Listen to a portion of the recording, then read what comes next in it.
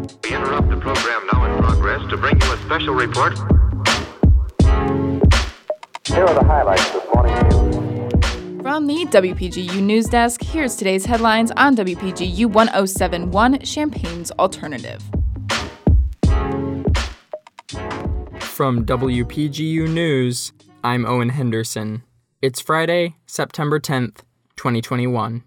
Governor J.B. Pritzker and Illinois House Democrats have an energy bill which, if passed, would result in the closing of all Illinois fossil fuel plants by 2045. It would also make Illinois the first state in the U.S. to pass comprehensive legislation on clean energy. A large part of the opposition to the bill revolves around customers becoming responsible for an almost $7 million bailout of Exelon and Commonwealth Edison. Democratic State Representative Marcus Evans says the bill going through would, quote, send a message to the entire country that we're serious about climate change. Hundreds of millions of dollars would also be allocated to small businesses and families in disadvantaged communities and the expansion of renewable energy resources. Venture capitalist Jesse Sullivan has entered as a Republican nominee for Illinois governor, claiming he will run as a, quote, non-ideological candidate and a, quote, moral leader. He is one of 4 Republican candidates running. Sullivan grew up in central Illinois and says this contributed to teaching him the importance of faith, family, and service. He said his main focus in office would be lowering taxes, bettering the economy, and reducing crime. According to the Chicago Tribune, Sullivan has encouraged vaccinations during the pandemic, but has stated that he doesn't agree with Pritzker's choice to close businesses during the early pandemic or the call for statewide vaccination and mask mandates. So far, Sullivan has received nearly $11 million in donations for the race. President Joe Biden announced a new slate of COVID-19 vaccine mandates yesterday, expanding the existing requirements to cover nearly 100 million more American workers. The new mandates focus largely on federal employees who previously had the option to opt out of vaccination by instead submitting to weekly testing, but will now be required to receive one of the 3 vaccines currently available in the U.S.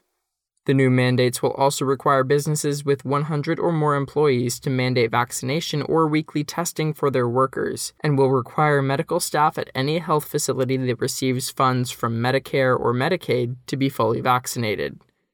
The White House also announced that it does plan to offer exemptions to employees with religious objections or prohibitive medical conditions, but warned that unvaccinated employees would only have 75 days to become fully vaccinated before facing disciplinary action. The Biden administration has withdrawn the nomination of David Chipman to lead the U.S. Bureau of Alcohol, Tobacco, Firearms, and Explosives due to his gun control advocacy. A White House source says that while Chipman is slated to be offered a different position in Biden's administration, it's unclear what role it will be and whether he would accept it. President Biden has called the United States gun violence epidemic a, quote, national embarrassment, but Congress has yet to pass firearms legislation that's supported by a majority of Republicans. Top Senate Republican Mitch McConnell called the administration's withdrawal a win for, quote, law-abiding citizens, and labeled Chipman's nomination, quote, absurd. Chipman currently works as a policy advisor for Giffords, a gun control advocacy group founded by U.S. Representative Gabrielle Giffords after an attempt on her life in 2011.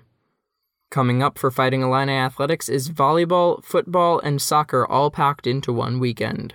To kick off the weekend, volleyball will be participating in the Blue Jay Invitational in Omaha, Nebraska, and is set to play their first 2 matches in a Friday doubleheader against the University of Nebraska-Omaha and Southern Methodist University today. The Invitational will lead into Saturday for the match against Creighton University. Also on Saturday, Illinois football is away at the University of Virginia with a big game at 10 a.m. Central Time, with the Fighting Illini hoping to be 2-1 on the season. Illinois soccer will close out the weekend on Sunday with an away game at the University of Toledo, looking to extend its winning streak to 2 games after beating Bowling Green State yesterday 5-1.